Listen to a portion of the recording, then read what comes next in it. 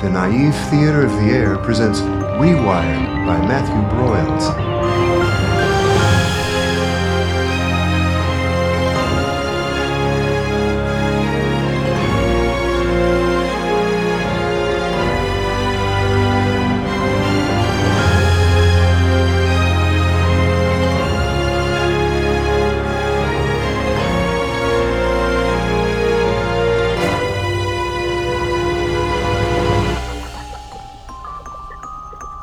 Episode 12, All the Woo in the World.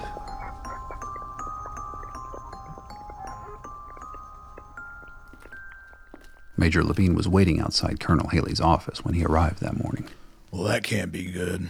Levine nodded and eased a telegram out of his jacket pocket, saying nothing. Haley took the hint and led them both into the office, shutting the door behind them.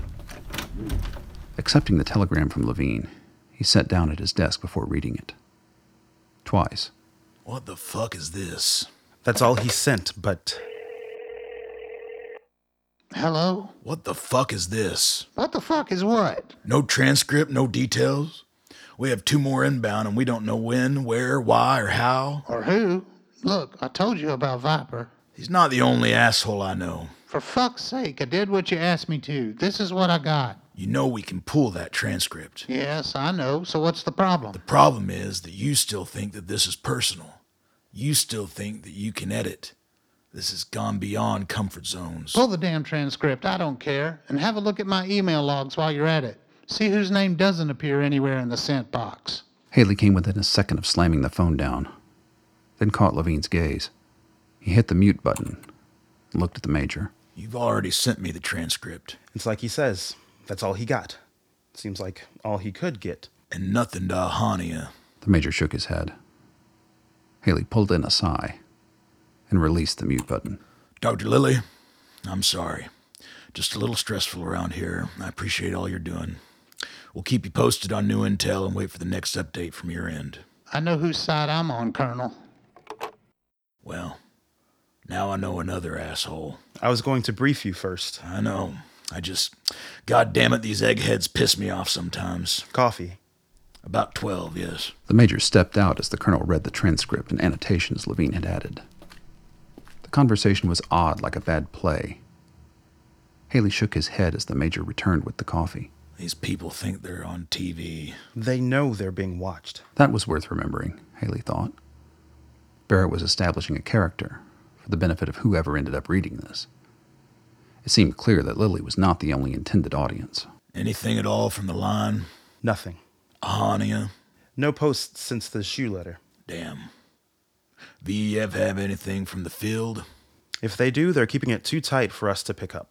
All VEF communications were tapped, of course.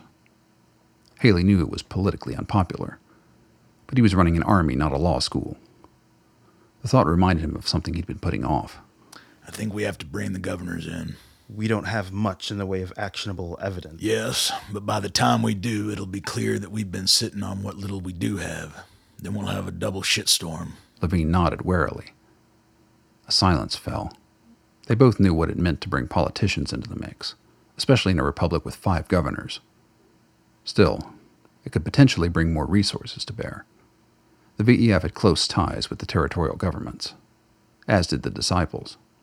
But if word got out of 2 approaching seers, the 2 soldiers shared a glance. They had reached the same conclusion. Okay. Maybe not yet. Fuck. What are they going to do? Fire me? Levine chuckled a bit and took a sip of his coffee. He seemed distracted. What? All guesswork. Everything is guesswork. Point. Just wondering about this lock and key business. 2 seers, both en route to the guru. Except he doesn't know what to do with him. Or he does and isn't saying. I think we know Dr. Lilly better than that. He seems legitimately confused by all this. True. He thinks Barrett is setting him up for some reason. Maybe he's right. You don't think we should allow them through? Through? Yes. Otherwise, the Wireds get them. But maybe we shouldn't be in a hurry to bring them both to Aeolian. We know nothing about the second seer, and based on what we do know about Selden... I just have a hard time believing that Barrett wants to cause damage to the diaspora. Any of it, even if it does hurt Lily. He knows how fragile the rewired world is. It'll bring him down, too. What if he's been compromised? By who? Washington? They'd have done that long ago. Not with Horowitz in the way. All of this started while Horowitz was still in power. Just barely. We don't know how long that game was. Haley pondered it. It was possible that Barrett and Weiss had rotted Horowitz's foundations before the vote. Weiss is no traitor. The man fought door to door to keep Brooklyn from the Wireds. Barrett and Weiss are two different people, and only one of them knows Ahania. You think she got to him? Jesus Christ. Would he switch sides for a piece of ass? Helen, Cleopatra. The colonel was dumbstruck. He had to consider the possibility, given their history. But to hear Lily tell it, Barrett had been rejected. Maybe that wasn't the whole truth. What do you know about all that business with Neithardt? It's hard to know anything for sure. You remember the chaos. He did remember, all too well. Threats from Washington, FBI raids, UN resolutions. Haley hadn't even met Lily back then. Neither had Levine. The lab in Austin was a black box, only opening long enough to release new and more controversial rewiring techniques, broadcast far and wide to the alarm of pretty much everyone in power. Eventually, the disgruntled corporate backers called in the feds, and the reclamation had been triggered. That was when Haley had made his choice. The choice. The one that brought him here.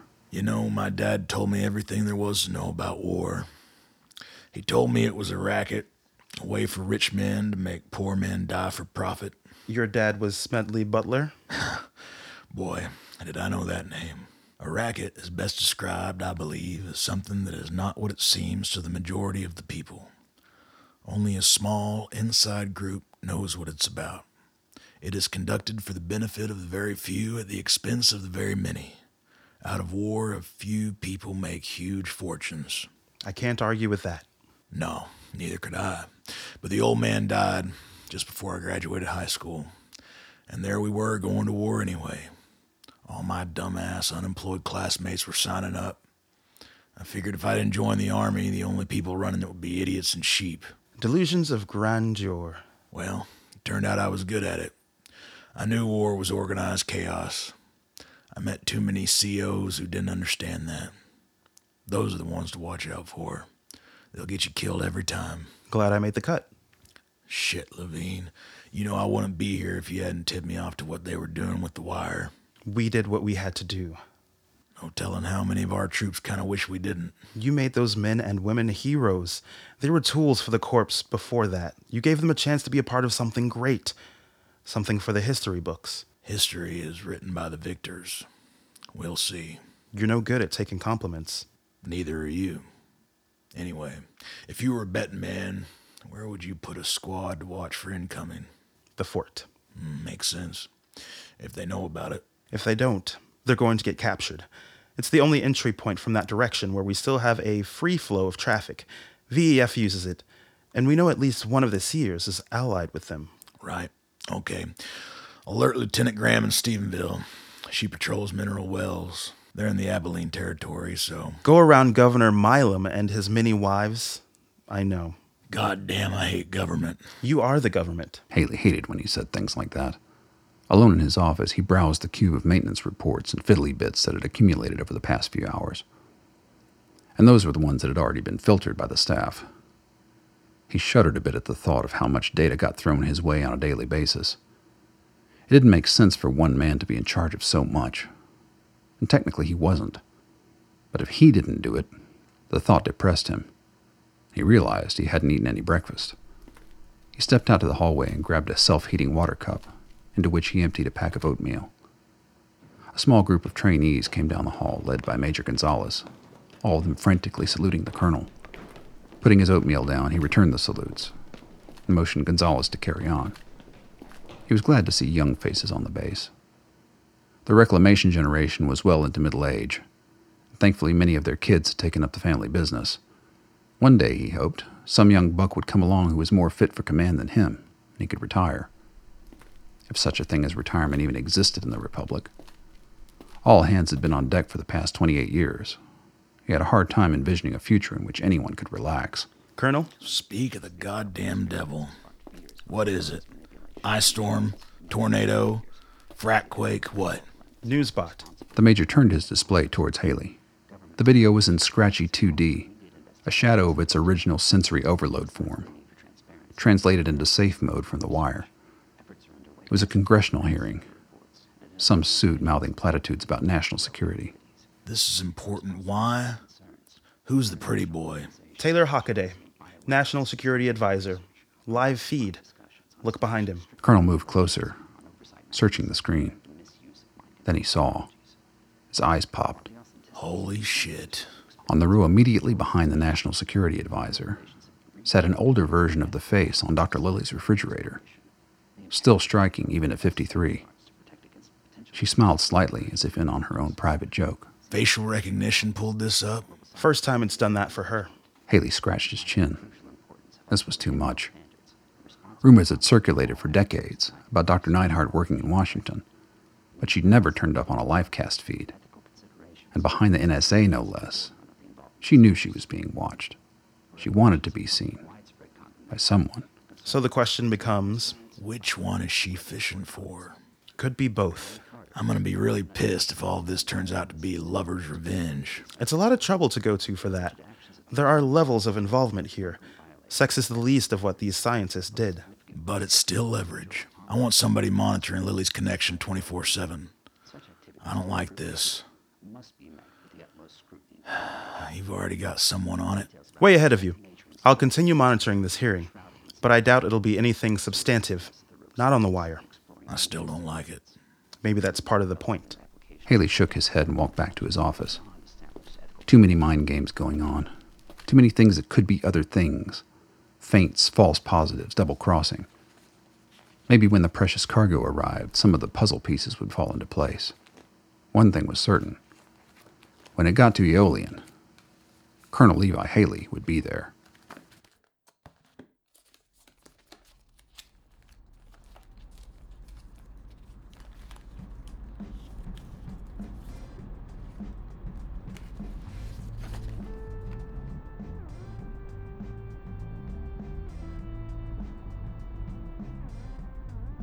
If this was Myst's low-key ride, Nina wished she could see the uptown one. Not that she had much to compare it with, other than the battered rental Vinson had driven. Still, she liked the feel of the leather seats, the gleam from the polished wood in the dashboard. She also liked his onboard music library, his juke as he called it, to which he gave her free rein. Nina was still trying hard not to smirk when she caught a glimpse of the old biddy stuck in the back seat. It was a small victory, but in her life she had been afforded very few of those. She was glad to have good vibes in the car, because the scenery outside was not much to look at.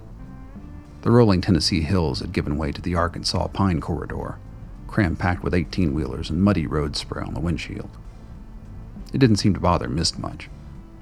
No longer in suit and tie, but still nattily dressed in a gray, button-down shirt and brown sport coat, wearing a dark straw fedora. His face remained pleasantly passive, and he spoke only when he had a factoid about a particular piece of music, like the one that had just come on. Oh, now you gotta listen to this. Bernie Worrell. That shit's crazy. Bootsy Collins on bass? Can't beat that. How do you know all this stuff? Somebody been around as long as me and they ain't learned a few things? I don't even know how to help them. Just how long have you been around? Let's just say when they dropped the hammer on New Orleans, my legs could still move quick enough to outrun it. You knew it was coming? Everybody did at the end. Trouble was, no one could get out. But I found a way. By then, though, it was too late for me to tell anyone else about it. I'm sorry, that must be hard to talk about. Lots of memories, mostly friends. My mom's died when I was 13, and my dad wasn't much to talk to. He was still wired when I left. She let the music fill the silence. She hated bringing up bad memories that didn't even have to do with the wire. But looking over at him, she saw that he was still thinking. You know, Dr. Stone was no leader, but he was a good man. I met him once when I was working at Tulane. You were a professor? No, ma'am. Maintenance. Dr. Stone wasn't there much since he was out training doctors all over town to do the rewire. But I had to fix his window one time. Usually we do that after hours, but the bugs were coming in through a crack. Springtime in New Orleans and all. Anyway, he was just sitting there at his desk, minding his business. Then he got quiet, and I noticed he was looking at me. He held out his right arm toward Nina and made a motion for her to roll up the sleeve. She did. There was a tattoo on the lower forearm, a singing man wearing dark glasses. Who's that? Oh, girl, you're hurting my feelings now. That tat looked a lot better back then. Ray Charles. Damn right. Dr. Stone knew exactly who it was, and he came over to talk at me. I felt a little nervous. We weren't supposed to bother the brain trust. But he got all excited. Turned out some great-grandfather of his played trombone in Ray's band for a while. He had all these stories. I guess that's how you know all this stuff. Brother Ray here has definitely opened a few conversations over the years. That was one of the best ones. Dr. Stone said to come by again sometime, but I always felt weird thinking I could just knock on some professor's door to jib-jab. I definitely didn't want my supervisor catching me at it. Stone was a brilliant man. It's a shame he had no protection. Oh, he had protection. Just the wrong kind. Elvin James was bad news. I knew that from the minute I saw him. You knew Reverend James too? I'm happy to say that I didn't. But it was hard not to see him. Making the rounds of the churches, getting all Dr. King on everybody, saving us from oppression. He had the right words and the right message, but he was crooked all the way through. Leaning on doctors to charge more for the rewire and give him a cut since he was sending them so many clients. Got everybody worked up thinking he was going to lead the revolution. Shit. When the feds finally showed up, he was halfway to Cuba. Poor Dr. Stone got left in the cold. Did they ever find James? If the Wireds found him, they ain't telling. He was a plant on the FBI payroll. Maybe. Sometimes bad is just bad. Nina had no idea where they were. The trees and rain blurred everything into a dank, brown-gray impressionist painting, melting in front of a diesel exhaust pipe. Nina tried to resist pursuing the thread, but couldn't. How did you get rewired? My buddy Trayvon. He was always on about fighting the power. We went to a few meetings before the Reverend, before they got profitable. I wasn't any kind of freedom fighter, but I didn't like the way things were, and I thought it wouldn't hurt to see what folks had to say. The Liberation Front. More like a liberation club at the time. Pretty quick roll call back then. A lot of aimless kids who were smart enough not to go gangster, but didn't really know what else to do. Me and Trayvon were just barely out of the projects, but we were out. We got an apartment together in an okay neighborhood with his girl, Christina. What, you didn't have a girl? Why I gotta just have one? A dog, I knew it. Anyhow, Christina was a nurse up at the psych ward. Nina sank back a little in her chair. She hadn't had an episode so far in the car. She wondered what Myst made of Vinson's brain seizure explanation. He showed no sign of treading lightly. It was a tough job working with the head cases, but it made good money. So one day they bring in this hippie dude. She does her thing, but as far as she can tell, ain't nothing wrong with him. Then the doctor on duty comes in, doesn't even check the chart, prescribes all these pills. Christina's been there a while and knows what they do. Painkillers, muscle relaxants, all ways to just keep him shut up. Malpractice. So Christina holds off on giving him the meds, waits till the doctor's gone and goes in to talk with this man. Turns out the FBI brought him in. He gives her the whole scoop on rewiring. He was from Austin, one of Dr. Lily's prototypes. Wow, that was early days. He got moved out by the feds a few days later, but she told that story at our next front meeting, and we got a little worked up. A few months went by without anything else, but when word came out that a doctor trained by Dr. Lilly had come to town, we all went down and had it done. Brave. Especially when you knew that story. Trayvon figured they couldn't arrest all of us. I guess he was right. We just didn't know there was something worse they could do. No one could have expected that. I'm the only one that got out. Only one I know of, anyway. I think about them every day. The ones I left behind. I'm sure you had no choice. What the Wireds did there was pure evil. You're lucky to have escaped. I've tried to live like a lucky man. I should be dead. But here I am, still on bonus time. And that's why I do this.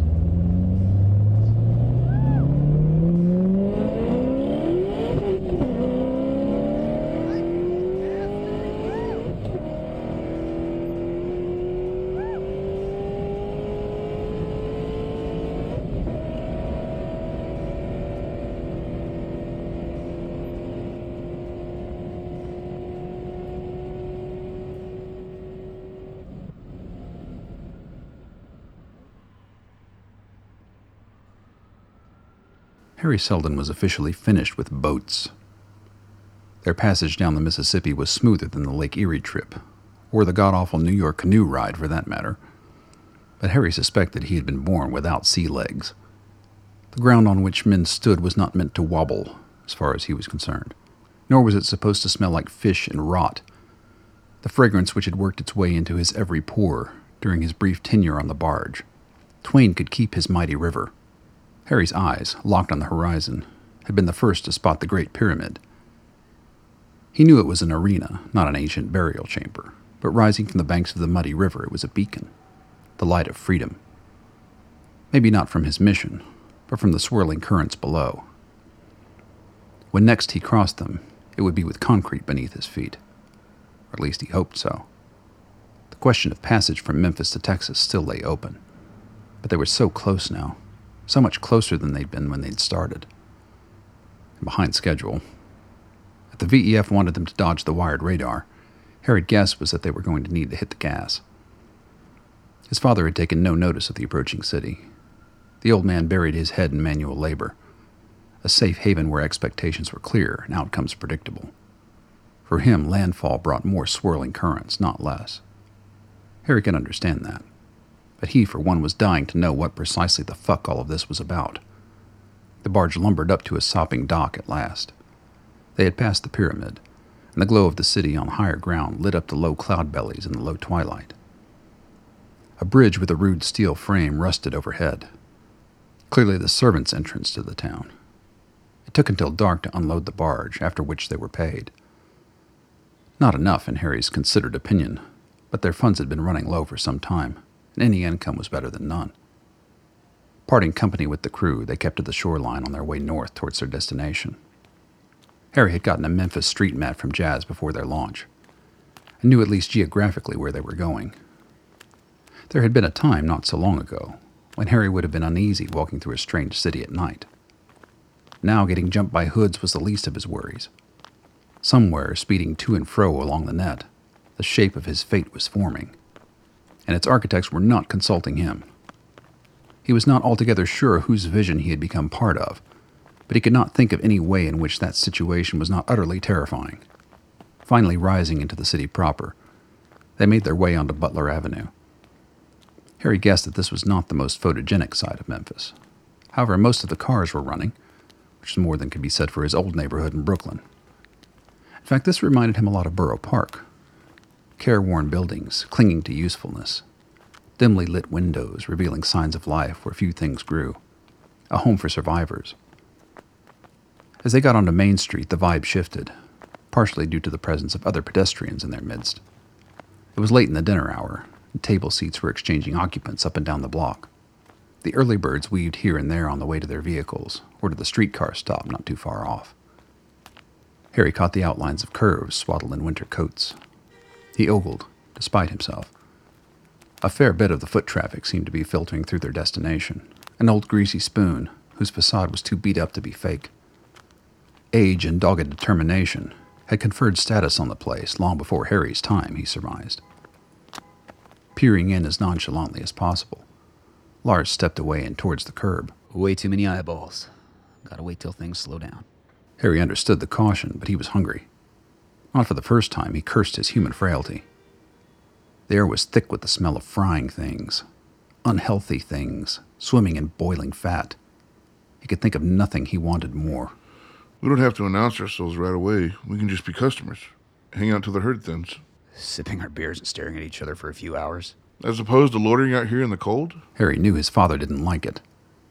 Not only that they had no better options, but that his panty-waist kid was right. The more blocks they walked, the more surveillance they would encounter. The old man shifted. Maybe there's a nonverbal way to get our cargo tag stamped. This isn't like in St. Louis. We don't know who's who. All those damn kids waiting tables can't be in the pocket.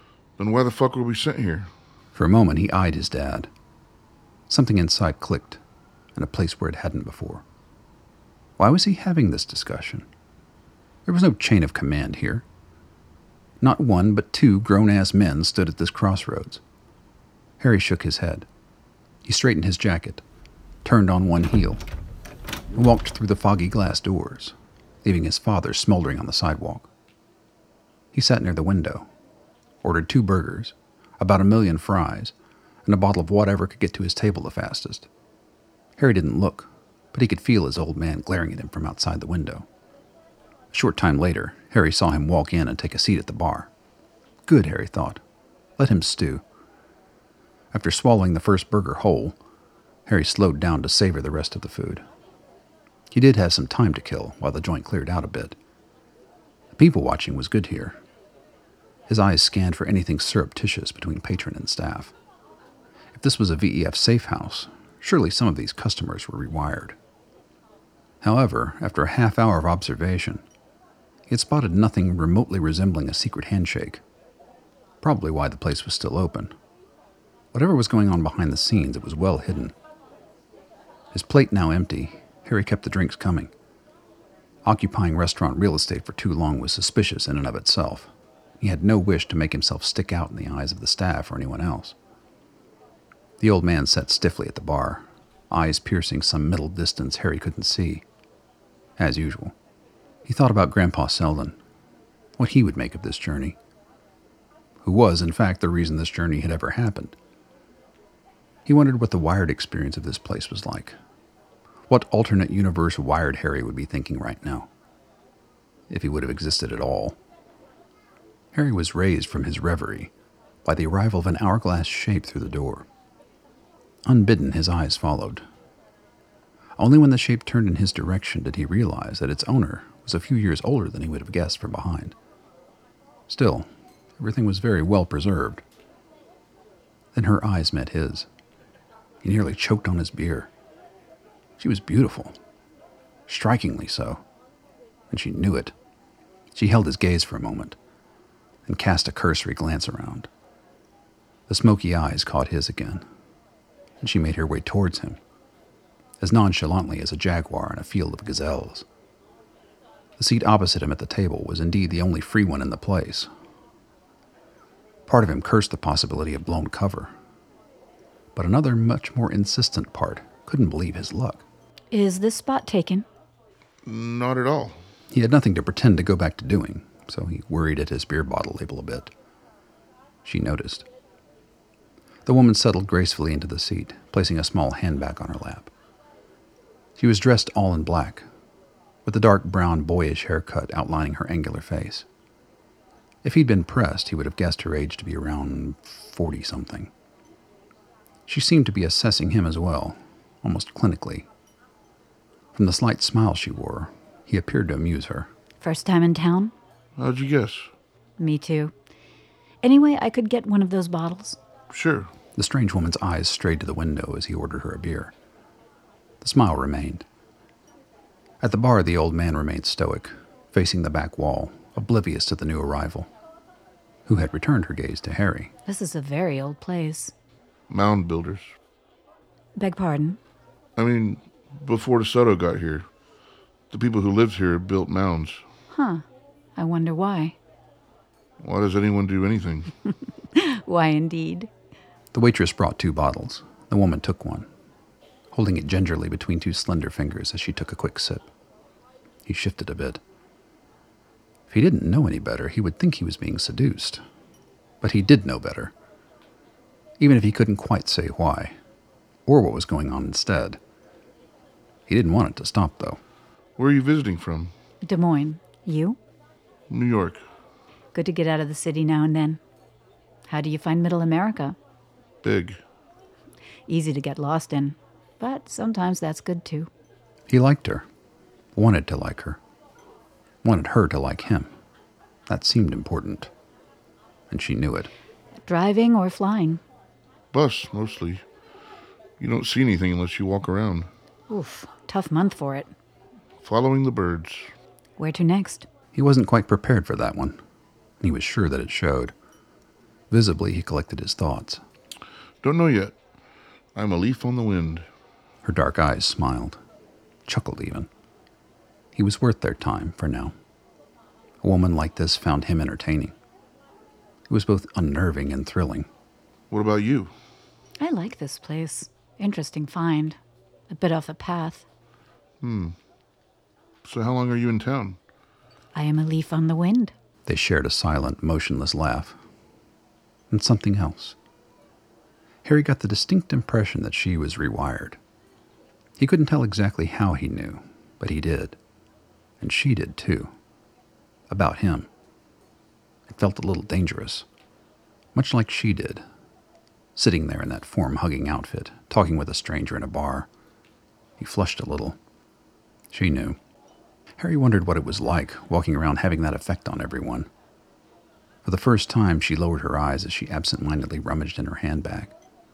He felt the absence of attention immediately, viscerally. Actually, I'm meeting a friend down the block in a few minutes. He runs a rental car company. She fished out a nondescript business card and pushed it across the table. Her hand retracted before his reached the card. The heat of her gaze returned, and with it, the sense of being seen, both inside and out. Probably not in my price range. Tell him it's on Andrea's tab.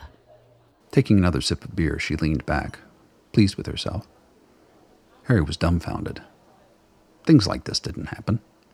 Whatever this thing was. That's very kind of you. I don't know what to say.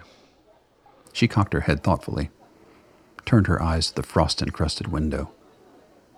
Her next words were vaguely distant, as if they were being read on the surface of another planet through a telescope. As in science, the truth of things may be found by knowing oneself as an object in motion. To truly discover who you are, step out of your sanctuary and into the wind. That's really profound. He was. Very profound. Harry had the sense that she had stepped into another scene somehow. A fourth wall had gone up, and he had moved unwittingly from center stage to a balcony seat. They sat like that for a few moments more, she in her perfect statuesque oblivion, and he in his awkward, abject confusion. It was beautiful, in an uncanny way. He remained still, fearful of breaking the spell. And yet... And those who were seen dancing were thought to be insane by those who could not hear the music. At that, she turned.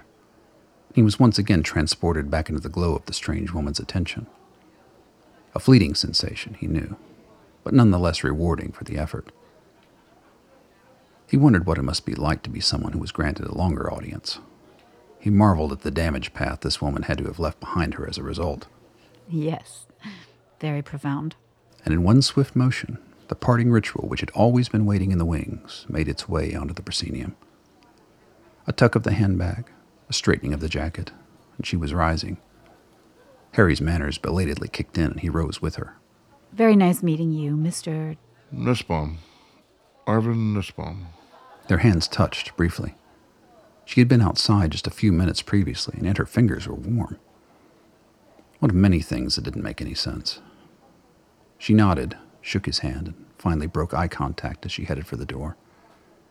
He watched her sway unhurriedly down the block, until the shadows pulled her form from his eyes. It was weird. The whole thing.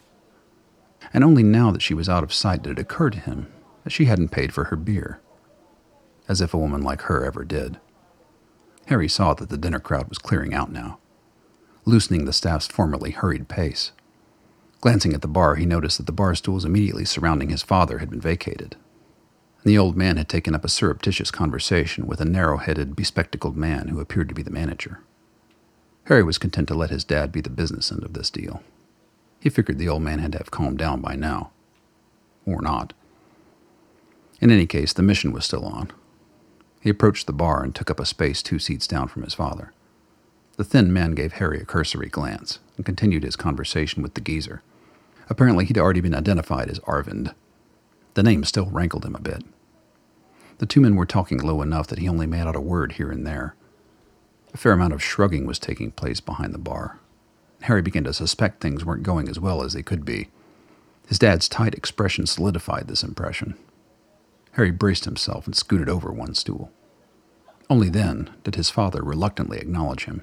Things have tightened. Transport's gonna be tricky. We can at least get to Texas, surely. Dallas. Maybe Fort Worth. Further's gonna be dicey. My regulars won't even go that far right now. I sent my only willing driver out this morning with Nina. Harry stared blankly at him. Once again, he felt as if he'd woken up inside a movie. And everyone except him had been given a script. Just the thought. He returned the man's gaze. Nina who? She said you'd know. Someone you know?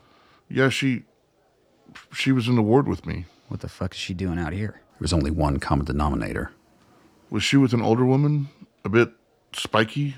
The man nodded. Harry saw understanding slap his dad in the face. They stared at each other for a moment. Bigger things were in motion, and they were behind schedule. God damn it, we need a ride. Letting the VEF down would be the end of his dad, Harry knew. He felt the weight of the card in his pocket.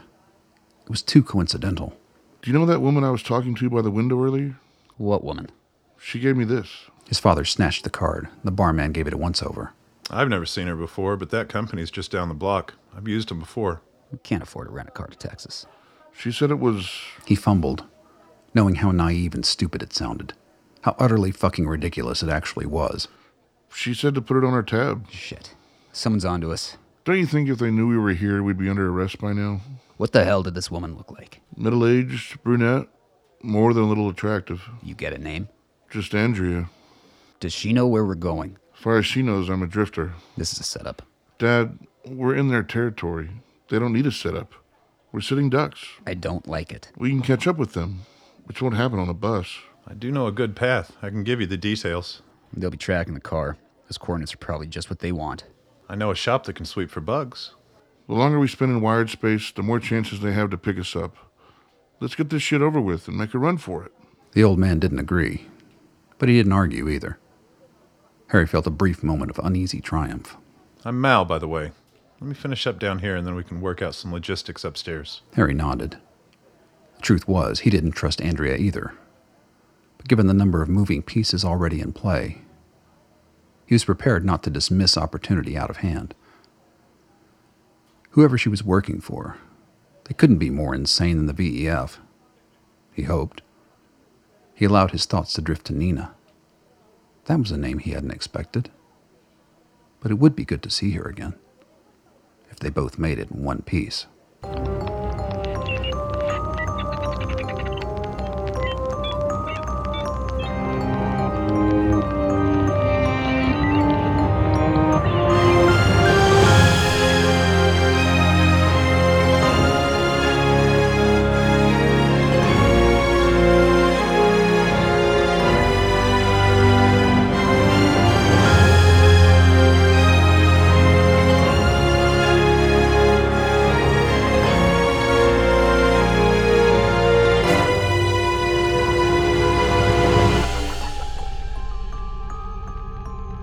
You've been listening to the Naive Theater of the Air performance of Rewired, featuring Keegan McEnroe as Colonel Levi Haley, Antonio Thomas as Major Curtis Levine, Ed Rogers as Dr. Waylon Lilly, Benjamin Napier as Myst, Trista Morris as Nina, Mana as Dr. Romana Vinson, Reed Perry as Lars, Levi Ray as Harry, Petra Wright as Dr. Gabriella Neithardt, and Clay Anderson as Mal.